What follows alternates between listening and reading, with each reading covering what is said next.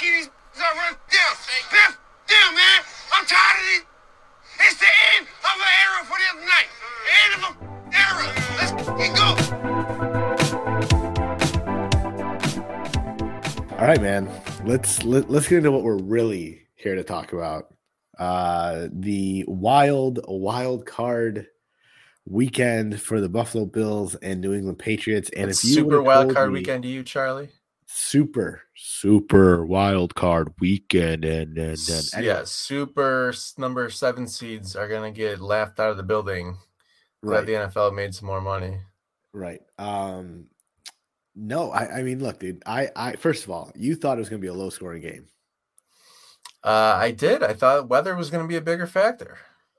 It was not. I thought it was definitely gonna be a little high scoring. I was expecting a bit more of a matchup, a bit more of a competition from New England. If you would have told me last week on this show, Nick, that the Bills were going to go out and win that game the way they did by 30 points, and let alone go up at one point 21-0, 27-0, I would have been like, you're full of shit. There's no way. It was beautiful.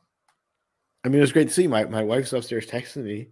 Yeah, I'm watching the game downstairs because my son is sleeping, and I tend to get a little loud watching the game. So I'm like, well, I'll go downstairs. That way I can't wake him if the Bills start getting their asses kicked or something.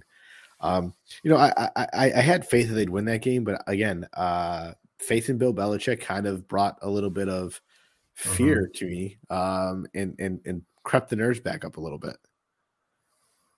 And I know that you know this, but if any listeners, if you don't understand what a performance you just saw, Josh Allen and the Bills offense and Brian Daboll basically just threw the first perfect game in NFL history.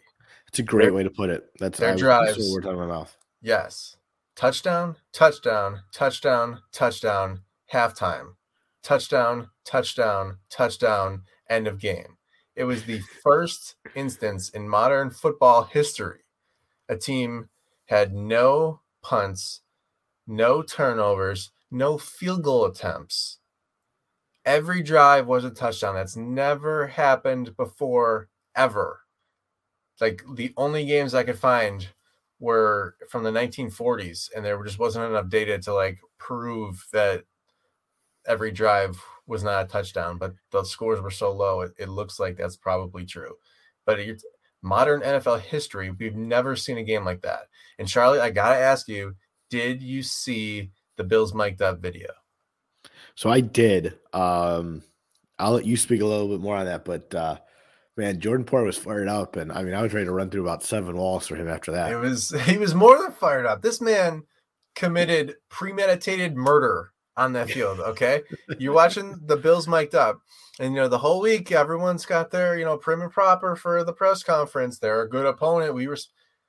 Okay, you watch the Bills mic'd up video, and you're getting him on the field, hyping up his teammates. What he really thinks. He goes, look at them. You see how cocky they are? He goes, this is the end of an era tonight. They went out and slayed the Dragon with an unbelievable performance. On top of seeing all of that, right? Like you saw all Jordan Poyer stuff. Kyle Brandt was also in attendance. His first time in Buffalo. Talked about it the other day on Good Morning Football. If you haven't seen it, you can go on the Bills Facebook page. That's where I saw it. I believe it was also on their Twitter page. But Kyle Brandt just talking about his time in Buffalo. He went out for wings. It looked like he went to Barbill. The wings look damn good. He'd never heard of a beef on Weck sandwich in his life. So he had his first ever beef on Weck sandwich.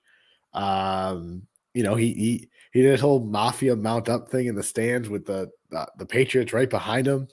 I mean, he was another man. He was fired up. He's with Tasker and Kelly and Thurman and Bruce. I mean, all the 90s guys were there. I mean, it was a wild time to be in that stadium, and I'm jealous of everyone from Bills Mafia who was able to be there last week, even through the freezing cold weather. I got to give a shout out to Ryan Fitzpatrick, an NFL quarterback who is still under contract with the Washington football team through the end of the league year. Showed not only goes to a postseason game of another team, didn't sit in a box, sat outside and went shirtless for a little bit at the end of the game. This man is still in the league. Some people are saying he's angling for the backup job next year. That would be great. I wouldn't hate him as a backup. No, the only thing is so weird that everyone in front of him always gets hurt. Like he always plays. That's true. That is true. That is something to worry about, right? Like I guess that's one thing to think about. I don't think obviously I don't think Mitch comes back next year. I think Mitch goes wherever Dable goes. That's kind of my thought. Really? Yeah, I have a crazy feeling he goes I wherever have Dable not goes. come across that take before, but I don't hate it. The only way he doesn't is if Dable ends up somewhere in Miami, because I don't think they're going to go and start Mitch over someone, or even Chicago for that matter, because I don't think Mitch would start over Justin Fields, nor do I think Mitch would go back to Chicago after the way he was treated on his way out. But I have a crazy feeling anywhere where Dable ends up, that's where we may see Mitch. So you think to compete for the starting job, or how do you? I mean, he's definitely gonna have a chance to compete wherever he goes. I wouldn't be surprised if anywhere. I mean, the one obvious opening I think to everyone right now is going to be New York, right? As far as the teams that are available and looking, looking for coaches, and looking for a quarterback, it's New York. I don't know. Again, don't know where Dable ends up. I've heard Chicago's a big favorite for him. Still don't think he ends up in Miami. I know he interviewed there, but. Anyway, you know what? If you had Mitch Trubisky and a first-round pick as your two quarterbacks, you could do a lot worse than that. I mean, absolutely. I mean, look, he's not a bad backup. He wasn't a bad starter, but he had a winning record. He can still win you football games, but I think part of the reason why he's been in this offense, and I think Dable has seen him. I think Dable likes him enough to say, "Look, I'm going to bring you on to compete for a starting job." That opens that job up for Ryan Fitzpatrick to come in as QB2. Hell, if you promote Ken Dorsey to OC, then that also opens up the QB coach position. Maybe just call Fitzpatrick and be like, "Hey man, you want to come back and be a QB coach here?" I mean, I don't hate that idea either for Ryan Fitzpatrick. Interesting thought. I mean, either way, they just need to build a statue outside of the stadium of Ryan Fitzpatrick just shirtless. That would be one of the best statues there. Like, build it right next to Ralph. And I love that because it would just speak to what a culture you have. I mean, it really is. I mean, how many other teams have had a former quarterback who is on contract with another team come back to a game and do that? I don't think I've ever seen that before.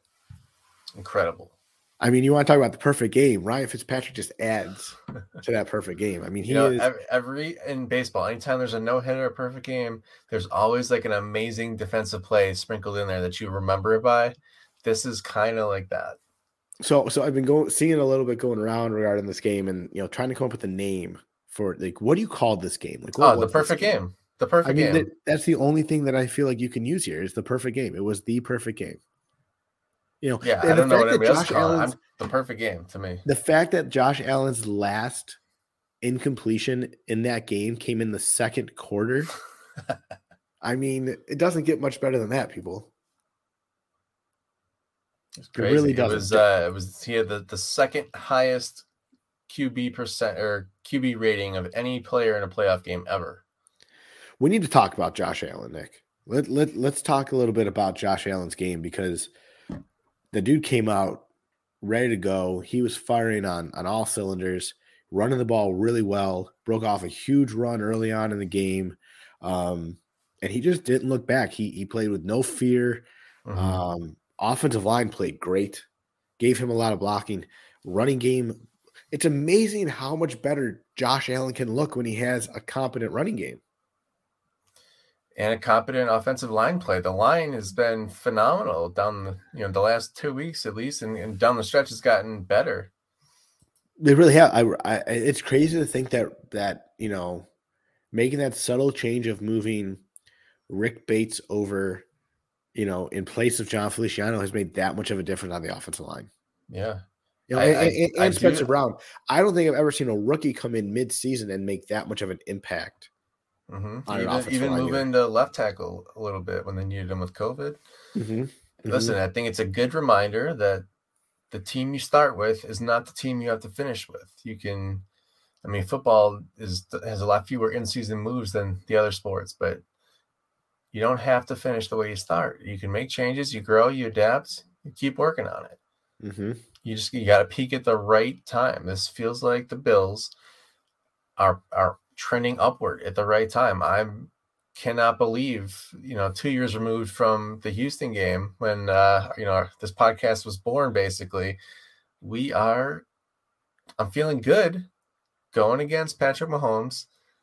Feeling good about I don't know, Charlie. The vibes are unbelievable right now. Last week, sports betting is legal here. Like, you should have bet bigger. Like, the vibes were unreal. Like, they were not going to lose. And this week, I know you can play amazing and still lose to Patrick Mahomes. But I'm feeling good. Like, the season doesn't end here like that. And I could be totally wrong, but like the feeling beforehand that we are entering into history right here, the season doesn't end here. I'm hoping you're right because we'll know going into the game Sunday whether or not Buffalo will be playing at home or on the road if they win for a chance at the Super Bowl. Right. That's a good point. If Tennessee loses, which I don't think is I don't think they're the favorite, but I don't think they're a shoo-in. No, I don't think so either. I think the way Joe Burrow is playing right now, like hell, if Buffalo has to play Cincinnati, I'm not 100% confident in that game either. If that's what it comes down to. I'm more confident with Buffalo going to play Tennessee than them going to play Cincinnati. I like the Bills at home. The Bills at home in the AFC Championship? Yeah, I mean, well, dude, that's going to be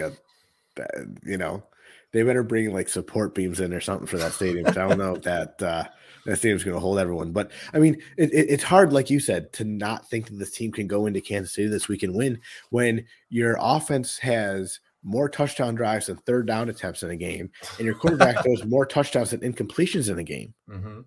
Like, I mean, how do you not just say like, yeah, like there's no way that they're going to walk in to Kansas City and lose. But at the same time, kind of like what I said, too. Right. Kind of like what I said last week with Belichick. It's Patrick Mahomes. It's Andy Reid.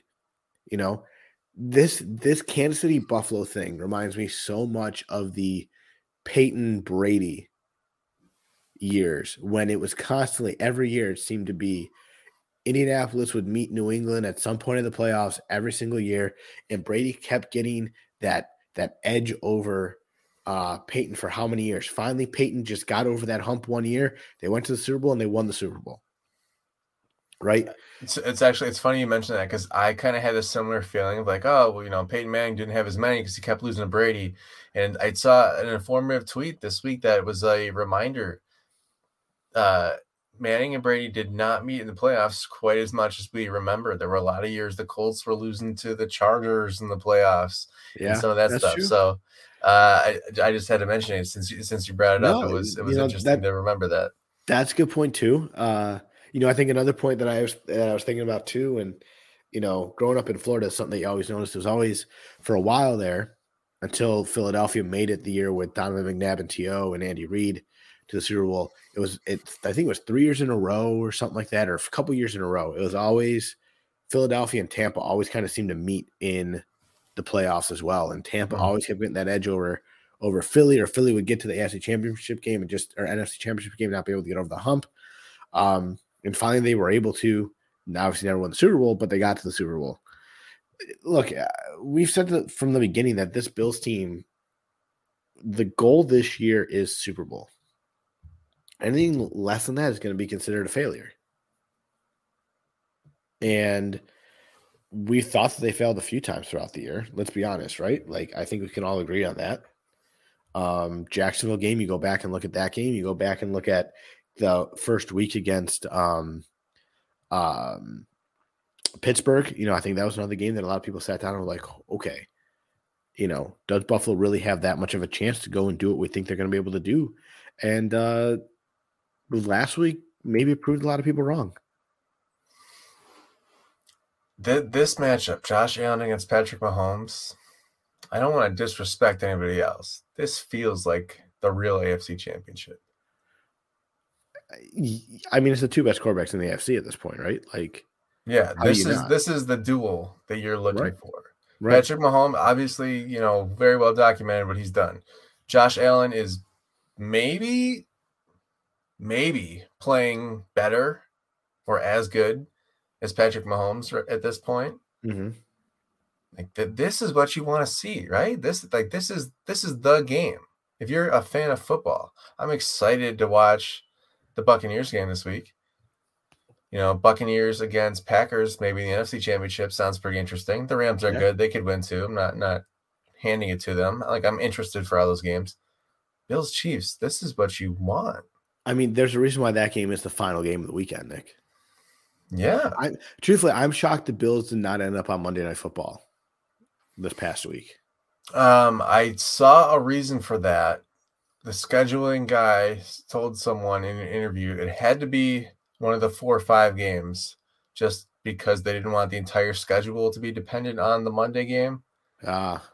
And then just the way it worked out with the the travel and the other games, like it had to be the 4 or 5. And then they, I think when you look at it, well, it didn't end up being that good of a game, but on paper, at least, Arizona Rams was a much better seeming game. I mean, I did not want the Monday night game. I wanted Buffalo to stay far away from that Monday night game. I wanted that extra day of rest for Kansas City. Buffalo got that extra day. And I think that's gonna make a huge difference at some point as well. I mean, you get that extra day. I mean, let's be honest. Did anyone really think Pittsburgh was going to beat Kansas City?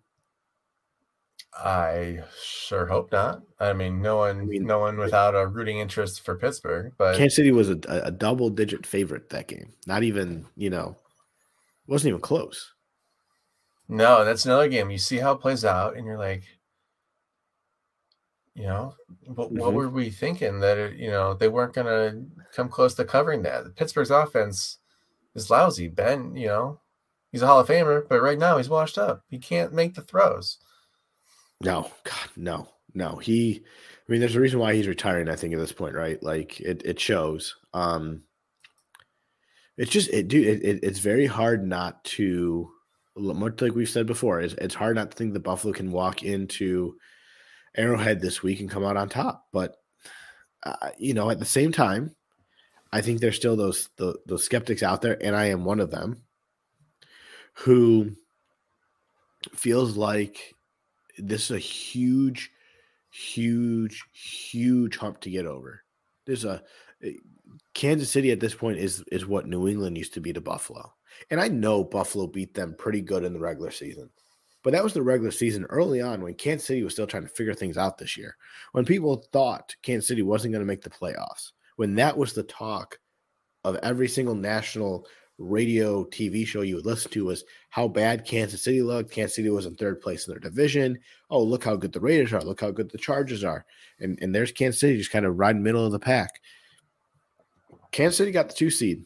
They're a good team. I would much rather have Kansas City come to Buffalo this year, for this game. I'd feel a hell of a lot more confident. Yeah. The first Bills-Chiefs game, the Bills caught them at a good time. It's basically after they got whooped by the Bills. This is when they started figuring things out. And they did really go on a roll almost quietly in some ways after that. It seemed like, the rough start kind of tampered some of the national media hype, and people thought, the Chargers might win the division. And that didn't happen. And not for nothing, the Bills don't get off too easy next year either. They're going to have to go to Kansas City during the regular season next year as well to go play the Chiefs next year. So are the Bills playing the whole AFC West next year? They are not, just the Chiefs. Oh, that's their okay. Yeah, that is their only game. It looks like they are playing the AFC North next year. So Ravens, Pittsburgh, Baltimore, Cincinnati. That'd be fun. Yeah, and they're also getting the NFC North. So they're getting Green Bay, Minnesota, the Bears, and the Lions. So you're telling me there's a Brian Dable reunion game? In one of these games, I think there will be a Brian Dable reunion game somewhere. All right, listen. Not that I want to, lose Brian Dable here. If you're another team, if you're the owner or the general manager, and you watch Brian Dable put up the first perfect game in modern NFL history against Bill Belichick, and then you interview him the next day, how do you let him leave without a contract? Like, that was literally my thought. How do you let that guy, like, what more do you have to say? Brian Daboll should just walk in there and just pull up the box score and just start smiling. And it's, That should be the first thing he talks about right now. Let me ask you this question. Have you ever interviewed for a job, Nick, that like, going into the job, like this is your job. Like, everything about this job is cut out for you. You're coming from, something that was such a great stepping stone and you're ready to take on this new job. But you walk out of the job, you don't get the offer and you hear, well, you're not a good interviewer. Could maybe that be what Daboll's issue is, that he's just not a good interviewer or interviewee? That he's just not. He comes in with his game plan and says, "Here's what my plan is," and lays it out, and owners just aren't as impressed with what he can do. I also think, by the way, the team you're talking about that he interviewed for the day after the perfect game was Miami. I think Stephen Ross is an absolute idiot. For getting rid of Brian Flores, but I don't think he's an idiot for drafting Tua. But I think whoever ends up there isn't going to last longer than 3 seasons in Miami. But that's one other story. Yeah, I think you know what?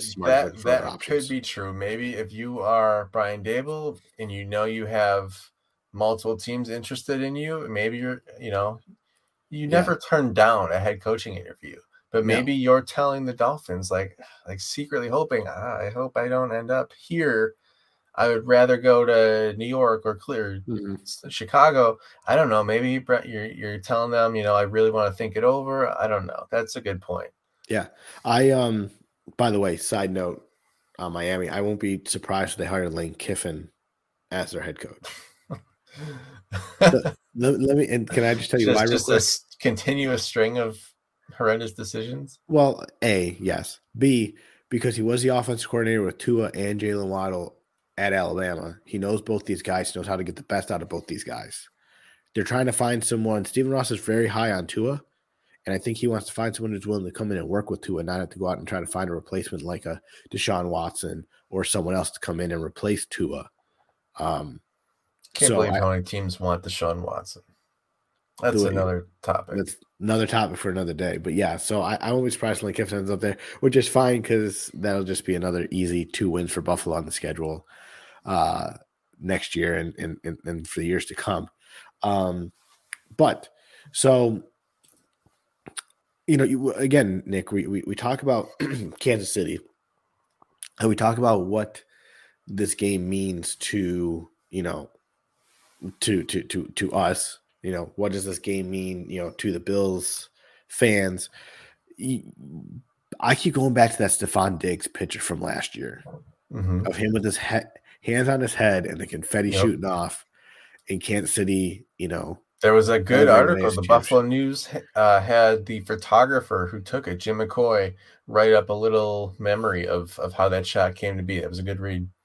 It was it's definitely a memorable one. And, it's definitely something that I would be, as a fan or as a player, would want as some bulletin board material for this week. And I think that's something that you keep in mind going into this week, that look what happened to us last year. We had our shot and we blew our chance, and look what happened. Look where we got. Do you think that, with all of that hanging over the Bills, and we've seen it in years past, that's why I continue to be hesitant for this game on Sunday. Do you think that this Bills team will be able to live up to the hype that they're facing this week? I think last week was a whole nother issue. I felt like while they were the favorite in Vegas, they were the underdog to the media. Right? This week, they're the underdog to the media. They're well, I wouldn't even say that. They're the underdog to Vegas, but they seem to be the favorite to the media. And not everyone. There's still people out there who are, think Kansas City's going to run the table. However, there is a lot of people who are very high on what Josh Allen did last week, rightfully so. But can Josh Allen continue to play like Josh Allen, or do you feel like this is a classic sugar high Josh Allen game? You know what? I was I was talking to a lot of people this week because I made a joke in a tweet that we reference often on this podcast. And I called Josh Allen the human golden retriever, which is something that we joke about a lot. And Yes, we do. maybe more people need to start listening to the process, because a lot of people hadn't heard that. And they seem to think, that was a funny way to phrase it that they hadn't heard before. This guy, his teammates, in one of these behind the scenes videos, I think this one was from HBO, maybe, that they're playing the defense is watching Josh Allen on the field, and they're just teasing their buddy with each other. This guy is such a goofball. They don't know what a big goofball this guy is. Like, biggest goofball I know. Love him though, but what a goofball. Right. So then today in the press conferences, that they're this video is making its rounds, and people are asking the players, how would you describe the real Josh? What do we not see? And every single player out of the three of them that I think that they asked used the same exact phrase. They said, he's really just a big kid. And Deion Dawkins was asked to elaborate and would not share some of those things. But he's like the baby-faced assassin here or something, all right? The human golden retriever went out there. He's like, and he just killed it, like absolutely killed it. Like, he's not feeling the pressure right now. He's playing out of his mind, and he's still being loose and being a goofball. And Sugar High Josh Allen may have, I don't know, I don't say grown up a little bit, because that's clearly not the right term. But no, it's, I said earlier, 2 years ago was the Houston game. I feel like we're so far from that.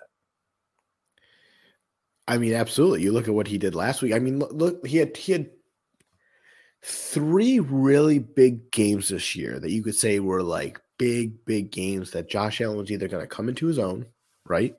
Or he was going to show the sugar high Josh Allen.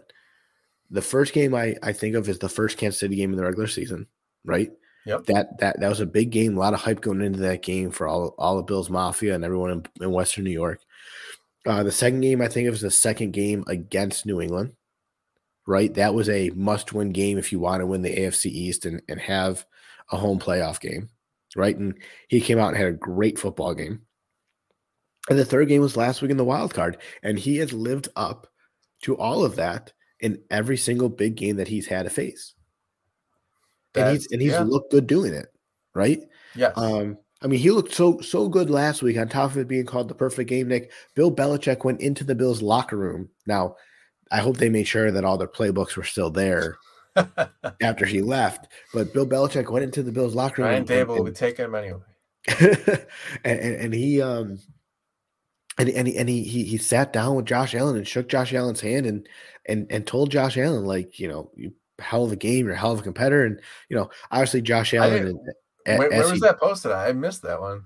So he talked about it on Pat McAfee today. One of Pat McAfee's guys asked him about it. And then, he said, I'm not going to say too much about what we talked about, but he said this, and this.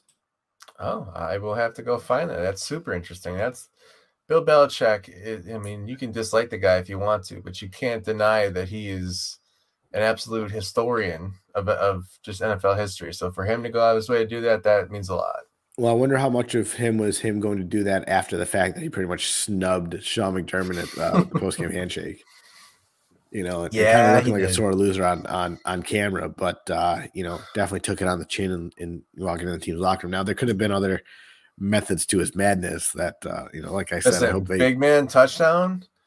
It is rubbing in a little bit. I'm also not mad about it. This is the playoffs. Who had the better big man touchdown last week, Buffalo or Kansas City? There were 2 big man touchdowns. There was. Yeah. All right. I have to go with Kansas City because of the block before it. Like, literally chucked. Who's the end that he chucked? Who's like an all-pro? I'm blanking. Was it Bosa? No, I'm sorry, Watt. No, yes, TJ Watt. He's got TJ friggin' Watt on him. Throws him to the ground, then turns around and catches a touchdown. That, like, if you were like a PFF grader on that play, you're like, just your mind's blown. You're like, holy crap, 100 for the block and then 100 for the touchdown. Like, how do you like just so much amazingness in one? Let me ask you this. Was there any other player last week outside of obviously Josh Allen that really stood out to you that you could say like, holy shit, this guy's had it, On the Bills or in the NFL? Yeah, on the Bills. That really stood out to me. The offensive line, I thought, as a whole, played good. I don't know what to tell you about. Now you sound like the MVP voters who voted the entire Bills offense as winners of the MVP award this week. I did. Which at least they got that right. They didn't vote for like Dak Prescott or something. Okay, well, listen to that. Apparently they changed it up because last year was just the fan vote, and then the Bears lost the game. And they said, "Oh, Mitch, by the way, here's your trophy." But conspiracy alert. They wanted Mitch Trubisky to be a back-to-back MVP. That's all I took from it. But hey, absolutely. Why not? And it's worked out pretty well. Yes, while I agree with you that the offense played well, Nick, there's a guy that I have mentioned a number of times on this podcast about finding ways to get him involved in the offense. And in 2 games against New England, he has looked so good. Yep. Like he is like take the floor. Just take your bragging right here. Isaiah McKenzie. In his last 2 games against New England, McKenzie has had 15 targets, 14 receptions, 170 yards, and a touchdown. And if you add in all his runs, that's 198 yards on 18 touches with an average of 11 yards per touch. That is a first down every time the ball ends up in Isaiah McKenzie's hands. It's not bad for a guy who didn't have Thanksgiving plans. Listen, man, I am, and I texted you this during the game. Yep. I am good if the Bills do not bring back Cole Beasley next year. Saves a lot of money. Yes, it does. But Isaiah McKenzie has looked so good for this offense, and he brings you some speed in the slot that you don't get from Beasley. And his route running is not terrible either. He's been able to find ways to get open, and a lot of that is because his acceleration and his speed and how agile he is getting off the line. And there's you put him in the slot. If you want to use him in the backfield, use him in the backfield. Put Davis in the slot if you want. You have so many options with this offense just with McKenzie alone. So I'll be curious to see where they decide to use him next year, if at all. Do you think he's going to be returning punts this week? That's another thing that I thought. Listen, I think Micah Hyde almost broke one, so I don't know if he's going to get that I think Sean McDermott is so conservative in a lot of ways, and if he feels comfortable with Micah Hyde back there, it's going to be Micah Hyde back there. Unless for somehow they get down and they're like, well, maybe McKenzie's got to try to give us a spot. I don't know. I think he's going to stick with Hyde, who, by the way, if you're asking what player played out of their mind last week, we got to talk about Micah Hyde. That interception. We haven't even talked about the defense yet, Nick. Listen, the interception on Mac Jones in the first quarter, absolute game-changing play. I'm not going to lie, watching the play, you're still thinking Mac Jones, he only threw 3 times last game. They don't trust him. And Bill Belichick was ready to open it up. Their offense, they were ready to start throwing the ball around the field. Mac Jones goes deep, and you're like, oh, Mac, this guy throwing deep? And you go, oh, he's got his man. And literally like that, it went from 7-7 with Mac Jones. Mac Jones, he of 3 pass attempts, just torch you through the air to tie the game, to boom, immediately, amazing interception. Bills go march down the field, 14-0, kept going. Mac did not throw a bad ball. It maybe hung up there a little bit too high. Could have been, I mean, you're going to nitpick. It could have been another 2 feet out in front of him from 50 yards away. Like, all things considered, he hit his guy. Maybe it hung up a little too long. Yeah, probably. But it was still an on-the-money throw. Micah Hyde went in there and stole it. Absolutely stole it. The receiver could not believe that the ball didn't fall into his hands. Unbelievable play. That interception alone was, insanely impressive. Have you seen the picture of Bob Ross painting? And it's him painting the that's probably my favorite one that I've seen so far. You gotta share that one in a reply to this tweet tomorrow. Yes, well, we will definitely have to share that picture. And then I watched the slow-mo like from the other angle. The fact that he pretty much intercepted that with one hand, just what a great play by Mike Hyde. And the safeties both played really, really good last week. And Yep. again, Micah Hyde had a pretty good punt return. He tripped over his own guy. If not, he was probably gone in the end zone, and the Bills put up a 50 burger on New England. All right, so we're going to stick with the defensive backfield here, and we're going to start looking ahead for the Chiefs game. And I got to ask you, since Tre'Davious White's injury, Levi Wallace has really stepped up. When you look at Still the Chiefs, nervous. yeah, well, that's the part of the game that's going to make you nervous this week. Is we feel pretty comfortable that the Bills can put up enough points to win. It's can they outscore the Chiefs? Can they slow down the Chiefs a little bit? And Patrick Mahomes does a lot of the same things that make Josh Allen good. Or there's a lot of what makes Patrick Mahomes good. Unbelievable arm talent, extending the play, doing things off schedule, basically doing things that you can't scheme to defend. Yeah, I think about with Wallace back there, and I'm nervous for a number of things, right? Tyreek Hill, you can start there.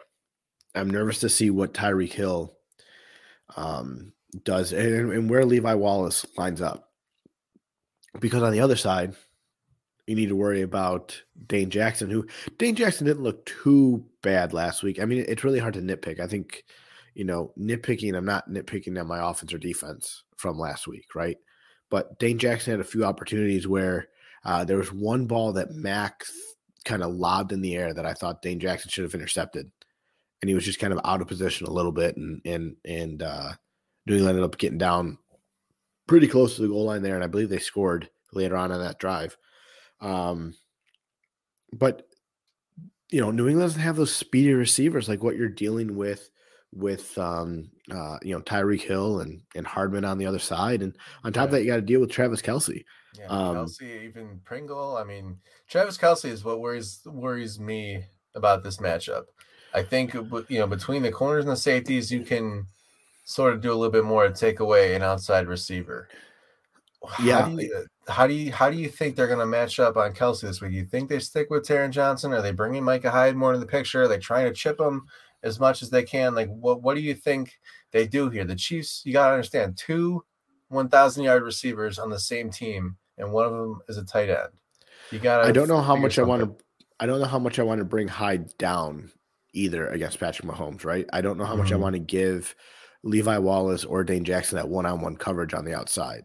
Right? Fair. Like, I feel like I need Hyde or Poyer over the top because of that speed. Sure, maybe you use a Taron Jackson. Maybe they use a Saran Neal. Yeah.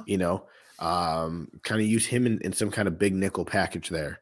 Who knows? Or, well, I guess that would be more of a dime package. They're going to run 4 defensive backs. But, I don't want to bring Hyde or Poyer down in that situation. I'd rather have those guys staying up top and covering the deep ball, especially against Patrick Mahomes. And the good thing with Saran Neal is he helps bring some speed as well that maybe a guy like one of the linebackers won't bring to the field. On top of covering Travis Kelce, B being able to keep an eye on Patrick Mahomes if he tries to take off. Mm-hmm. I think there's going to be some plays throughout the game. Tremaine Edmonds ends up in a zone and having to take Travis Kelce. Mm-hmm. It's going to happen. Yeah, it's going to happen. I think that there's a huge opportunity for Tremaine Edmonds to kind of, flex his muscle maybe isn't the right word, but just come into his own or grow in coverage. I mean, we know it's a big offseason for him. This would be a great opportunity for him to just, we're talking maybe a handful, a dozen plays throughout the entire game where he could make a real influence by just basically just being good in coverage. If he gets in there, breaks up a few passes, basically don't get beat.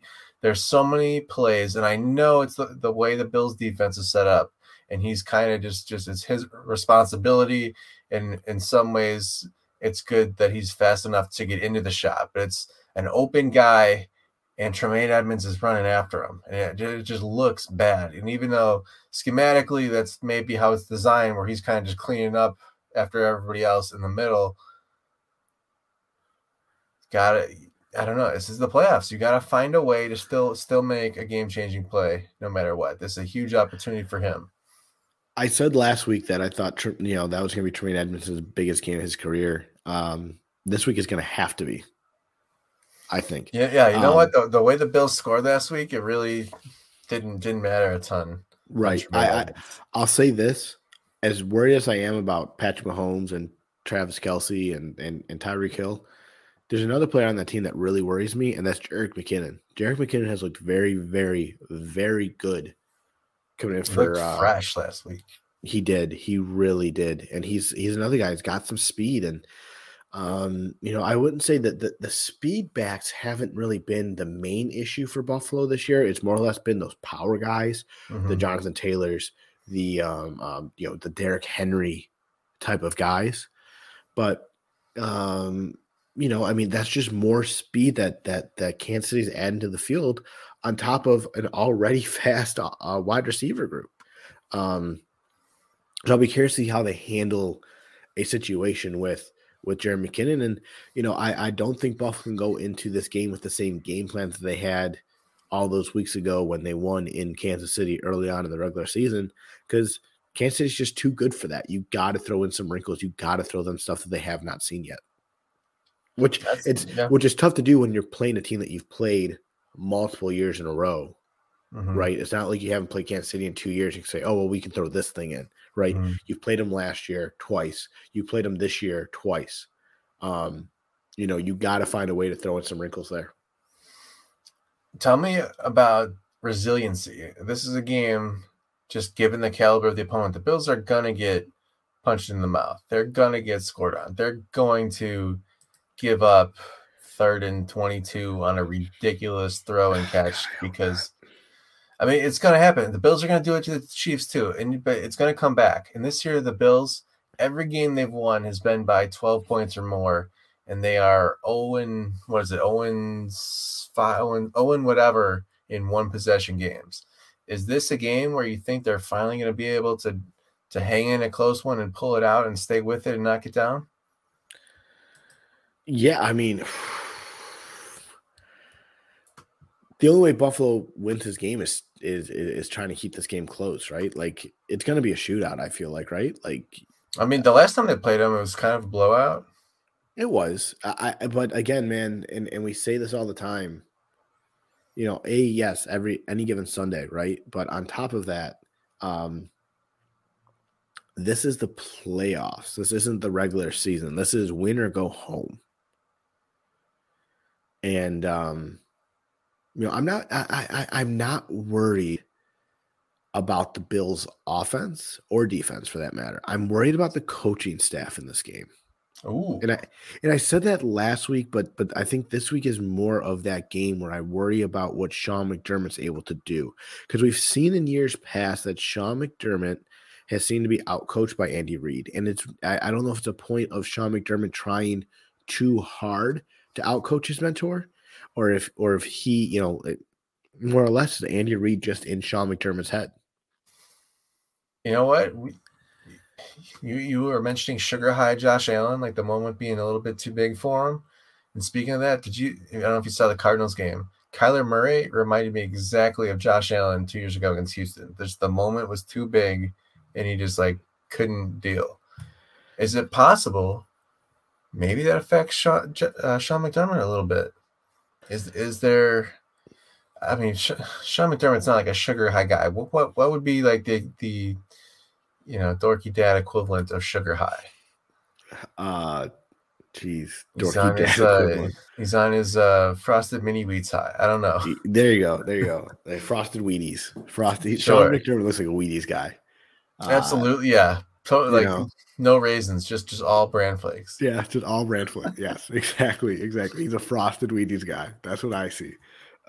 Maybe I can Josh's see that. Jackson in the morning too. Yeah, get some Josh's Jackson. Those are actually good. Yeah. Sean McDermott, we know he's conservative. We know he's gonna make some suboptimal in-game decisions because he doesn't want to risk anything. It's a pain in the butt. We know. Right. Does he feel extra in that way against his mentor? I don't know. That is an interesting point. I haven't really thought of it in those terms, that he's in some way psyching himself out for this. No, it's definitely something that I think you need to consider when it comes to Sean McDermott. Where does he go with? Where does he go with this game plan? Because again, this is a team that you've seen multiple times. Like they both know each other. I feel like fairly well. You know what Andy Reid's going to bring to the table. You know the trickery that he likes to pull. Is Sean McDermott going to try too hard to outcoach? You don't need to try to outcoach Andy Reid, right? I don't know if that's the right way to put this. Don't try to outcoach Andy Reid.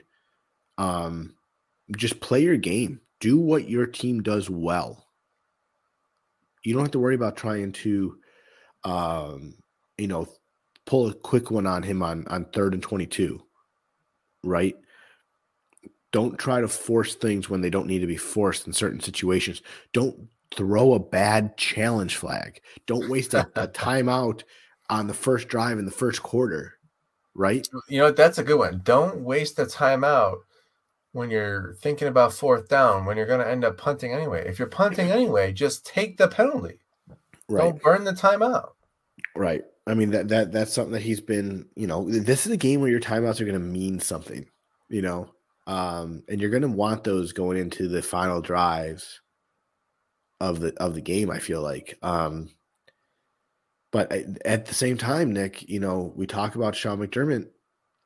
He very easily can get out coached this week. We've seen it happen against Kansas City last year in the playoffs and the year before, and last year in the regular season. And this game could easily be, I don't want to say it, but this game could easily be what Buffalo just did to New England. Could be Kansas City doing the same thing to Buffalo. Yeah, it really, they have the offense to do that again. It really, I'm not going to lie. When the initial point spread came out, it was Chiefs were favored by 2.5, and the total was 50. I don't know. I forget, 52, 54 maybe, which is a high total. I think they're going way over that. How do you not think this game's going to end up 30-something to 30-something after the way they played last week? I think the only way it doesn't if the Bills' defense plays the way they did last week. Yeah, I mean, and the week before. The task is much higher this week. Yeah, the task is much bigger. But I don't know. They also let their foot off the gas a little bit last week and gave up the 17. Like if they kept going after it, it could have been. Well, they also put their backups in, right? At that's that what point, I'm saying. Right? Yeah. No, they also put their backups in at that point. So it is what it is. I mean, when you got Tyler Matakevich running your defense, I'm not really expecting them to stop too much, right? Especially against a bunch of starters. This game in general just worries me because it's Kansas City, man. And I think everyone kind of has that in the back of their head. There's a lot of people you see on social media and on Twitter and in the media in general who are very confident in Buffalo this week, and good for them. Unfortunately, I'm not there yet. Okay. I think it's okay to be confident in Buffalo and what they can do. I'm not overly confident in them right now because there's still it's that Patriots effect. Is that a good way to put it? Like Tom Brady was our daddy for how many years in the AFC East? Too many. Right? And Kansas City right now has bent us over and spanked us how many times? Buffalo pulled not that many, like sometimes, but not an inordinate amount. Right. The last couple of years, it was 2 big games, right? Sure. Buffalo's 1-2 against them in the last 2 seasons. Okay. And what happens this week is going to be a big indicator where Buffalo really is and maybe how far they really are from. I think that's the next step. Melvin Gordon, not Melvin Gordon. I'm sorry. What's the defensive end's name? Thank you. Melvin Ingram is on the end there in Kansas City. He played very well against Buffalo week 1 when he was in Pittsburgh. Yep. he's a guy to watch in that defensive line who can maybe take advantage of a rookie on the one side or take advantage of Deion Dawkins on the other side. Then again, you look at the Kansas City offense. You look at Patrick Mahomes and look at Tyreek Hill and look at Travis Kelce. I mean, those are all guys, like you said, 2,000-yard receivers on that team. One of them is your tight end.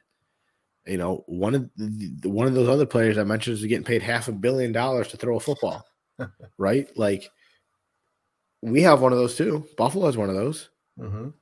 But, the thing that worries me that I keep going back to this week is, while, yes, that pitcher from last year with Stephon Diggs should be motivation, is it going to be too much motivation? Well, Charlie, it's time to put you on the spot. I want your score prediction. Yeah, okay. Thanks for listening to the Process Podcast, everyone. Have a great day. So I think it's going to be a little bit lower scoring than what you think. Okay. But unfortunately, Nick, don't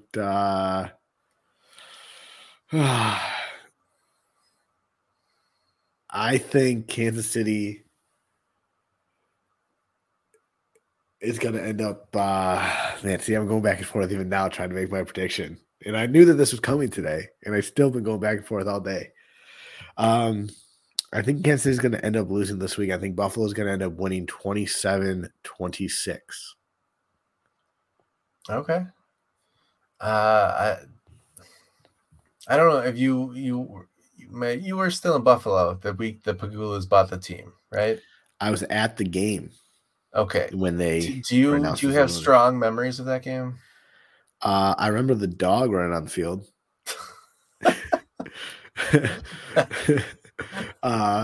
But no, Nick. I mean, you've been to our tailgates. I mean, I did not have strong memories of the game. No. All right, I bring this up because the one thing I remember about that is that there was a lot of concern after Ralph Wilson had died that the team could move, and when it came out that a local-ish buyer bought the team and they were going to stay, the vibes were off the charts that week.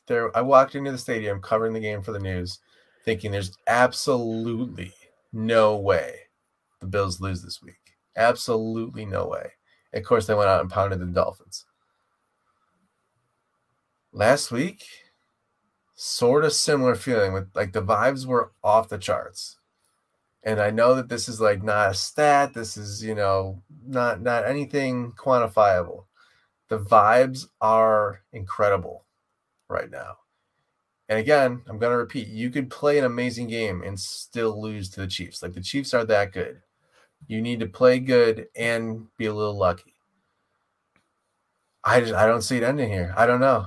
It's possible. It could happen. The Bills could go out and play amazing and still lose. I think we got a high-scoring game. Bills 36, Chiefs 32. It's going to get weird. Has there ever been a 36-32 game before? Did I just do something totally stupid? I don't know why. Some like weird scoring is going to happen. That's one of those weird games that you always talk about, isn't it? Wouldn't that be one of those weird Scoregami? I'm going to look up Scoregami right now and see if there's ever been a 36-32 game. Yeah, that's definitely a Scoregami a game there. But I love those, by the way. No, dude, you're talking about no, Charlie. The Scoregami website is down right now. Well, that's not good. Somebody just called the Scoregami the vibes just took a turn down. That is actually, I can find this a different way, but that's just the easiest way.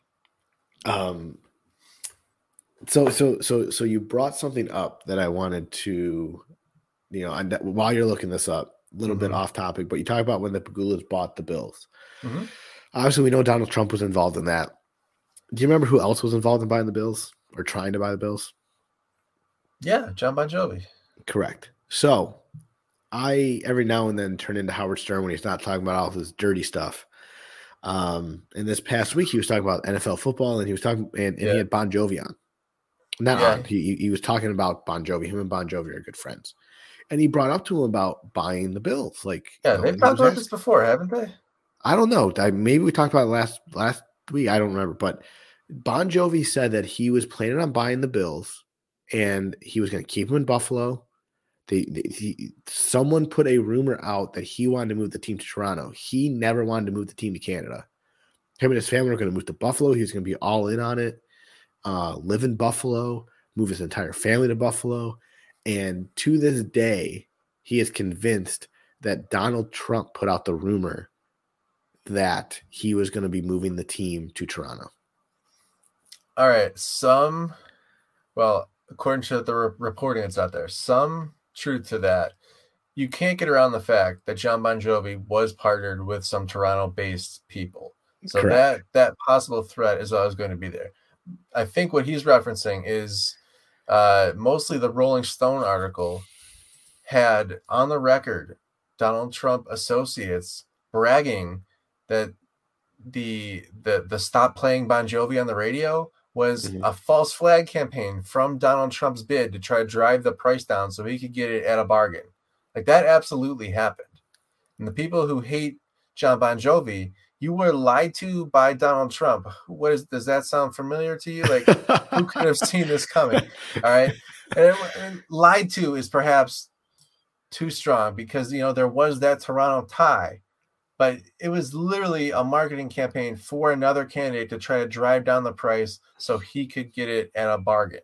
Like that's what it was. And this isn't like someone guessing it. It's his own people went out and bragged about it and said this definitely happened. Like, so John Bon Jovi, I want to say it was Howard Stern a couple years ago because he said he was heartbroken about it. He's not going back to Buffalo. Everyone there thinks he's such a bad person now. He claims, for whatever it's worth, he would not have moved the team to Toronto. I don't know if you believe that or not, but definitely put some skepticism in your mind about the Bon Jovi free zone. That was a false flag. I found it interesting that that they feel like people hate Bon Jovi. I mean, I'm one of them. I can't say that I'm one of them that every time a Bon Jovi song comes on, I'm like, oh, he wanted to move the Bills to Toronto. But at the same time, I mean, I could see why that rumor was started and how it was started. And I would believe that, Donald Trump started some kind of rumor like that. Don't do it, Chuck. I'm telling you. But needless to say, I mean, dude, the Paculas have done a great job with the Bills. Hopefully they can turn things around with the Sabres. They're going to make a shitload of money off of this new jersey they're doing next season. So I'm excited to see what happens there. Did you find your scoreagami? I do not see any instances of a 36-32 game. So it could happen. Safety. Well, it never has before. A blocked extra point return for a touchdown. I'd give you some 2 more points. Doink. I like some doinks. By the way, Tyler Bass is like banking kicks in left and right here. This is incredible. How worried are you about Tyler Bass in general? Like, if it comes down to him kicking a game-winning field goal from 30 yards out? I'm way more confident in Tyler Bass than I am in Matt Hawk. Well, yeah, I mean... Yeah, I feel fine about Tyler Bass. Okay. Even after he missed an extra point this past week and he almost missed a couple, the wins weren't that bad this week. I did not notice this during the game. Someone tweeted afterward that it was officially both of them were credited as blocks. So they weren't true misses. They were blocks. That's right. I'm sorry. One was blocked. That's right. But I remember the first one I texted you. Yeah, the tweet I saw said they went back and said that it actually was blocked. They said both of his misses last week were technically blocked. And I remember I texted you after the first one. I go, I thought he missed that, and then he almost missed another one that went off the upright and in. Yeah, he's done that a couple of times. It's amazing. It's nerve wracking. He needs to just right down the middle, please. But thanks, Charlie. Right down the middle. He'll get right on there. Hey, please. That's all I'm asking, man. Just like I have enough nerves going on right now for the next few weeks that I need just not to be doinking shit everywhere. Hey, I will. I got one thing for you. If you I don't know if you recall, after Matt Hawk had such a horrible game in week 18, somebody asked Sean McDermott in a press conference about their punting situation. And McDermott, said, I think he's done a very good job for us. And he mentioned not just punting, but also holding. So I went out there. Do you think Matt Hawk's been used more as a punter or a holder this season? I think it's been used more as a holder this season. And I think he's been a better holder this year than Bojorquez was last year. I think that's why Buffalo did not bring back Bojorquez last year, or this past offseason. That is possible. I looked it up. I couldn't believe the numbers. He is held for 90 kicks, and he's punted 52 times. Oh, my God. It's unbelievable. That's quite a difference. I mean, the Bills did score more touchdowns than they had punts in the regular season. Well, I mean, they had one game where they didn't punt all game. The Bills have not punted in 3 of their last 4 games. Are you effing kidding me? Are you kidding me? Jesus Christ. How is this team losing this week? I don't know why I'm like more confident because it's Kansas City, Nick. Are. Like that's what I keep saying. Like they can't lose, but it's freaking Kansas City, man. Like, they're the beast of the AFC till they ain't the beast no more, man. Yeah, I hear you. It's just like, Tampa. Like, how did Buffalo lose that game to Tampa? Right? Like that, I mean, officiating didn't help the situation. Right? Yeah, that was an overtime game. Tampa? It was. They should have. Buffalo had a chance to win that game in regulation.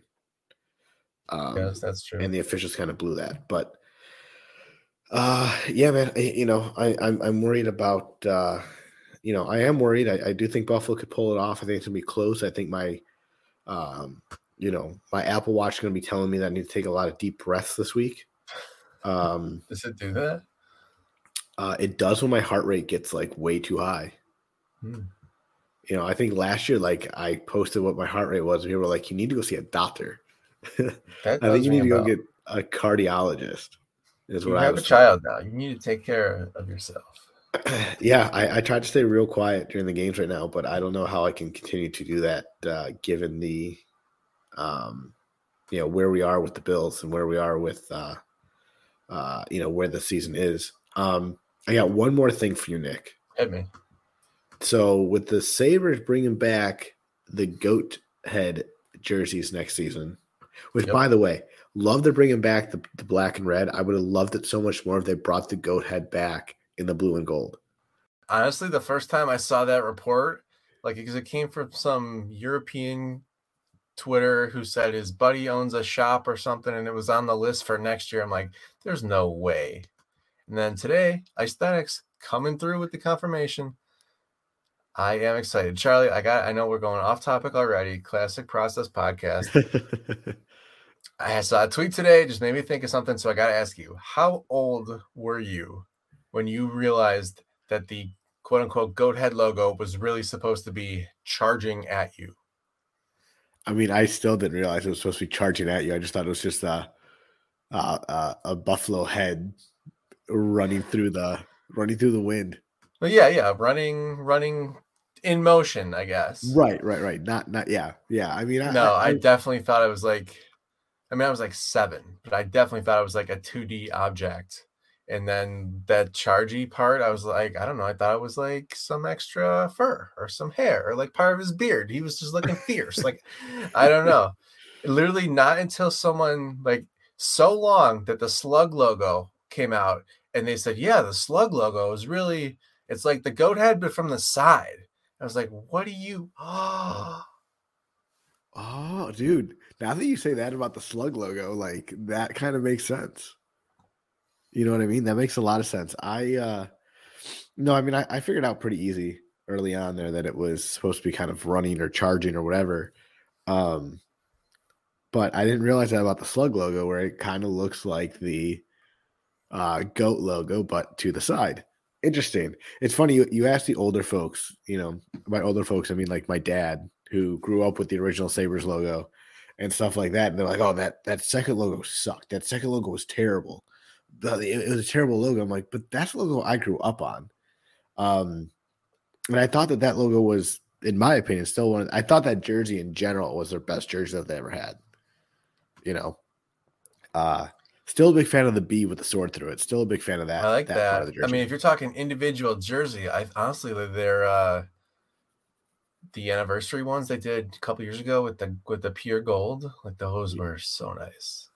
Yeah, those were so good. Nice. The worst jersey they ever had was when they tried to do the blue and yellow. Yeah, I mean, even worse than the slug jersey itself was the half blue, half yellow jersey that they came out. Oh, you're talking about the jersey that's named the Turd Burger.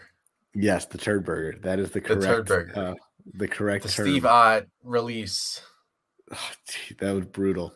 Brutal. And it's funny. Everyone thought. I remember I was at Canal Side for like a concert, and like they kept like teasing it at Canal Side during the concerts every Thursday, and we all thought there was going to be a yellow jersey. Like, oh, it's going to be awesome. The Sabres are going to have a yellow jersey, and then it was not a yellow jersey to say the least. But yeah, I'm excited to see these back. I'm excited to buy some Sabres merch with the old goat logo on it. That's definitely going to be a purchase I'm going to have to make. Anyway, another topic for another day. Do the Bills bring back the red helmets next season? Because teams are allowed now to have 2 helmets next year. I think that would be great. Love them. Like literally once a week, something on Facebook is like a promoted tweet, and it's somebody doing like a drawing of Josh Allen in a red helmet. Like, what do you think of this concept? So like in some ways, I'm like, yeah, I've seen that every week already. But it's amazing. Yeah, do it. Personally, I love the red end zone. I don't think they're going to be doing that anytime soon. Yeah. But I don't know. In some ways, I'm a little tired of like 90s Bills things. Like it's all we talked about the entire drought is 90s, 90s, 90s, 90s, 90s. I'm tired of talking about the 90s. Talk about this team. Go beat the damn Chiefs. Go win the Super Bowl. Talk about the 2021 team, okay? Tired of it. We can talk about the 90s Sabres because at least they went to a Stanley Cup. So you can at least talk about the 90s Sabres for a while. At least one year they went to the Stanley Cup in the goat head uniforms. Okay, Nick. So thank you to everyone for listening. Thank you to our sponsor, Ethos Performance Rehab. Give those guys a call today for any of your rehab needs. We need to work on a slogan for them. We need to have those guys send us some kind of like slogan. I'm not creative enough to come up with one for them, so they're going to need their marketing guys to come up with that. But Nick, tell them where they can find you on the good old social media machines. Twitter at Nick Veronica, Facebook.com/by Nick Veronica, and leave me alone on Instagram. That's personal. Come on. Yeah, I don't have anything good on Instagram, so don't worry about me on there. But you can follow me on Twitter at Chowit68. Follow the Process Podcast on Twitter at @the_processpod. Follow us wherever you listen to your podcast, Spotify, Apple, all those good, wonderful places. And most importantly, folks, remember to always trust the process. Go Bills.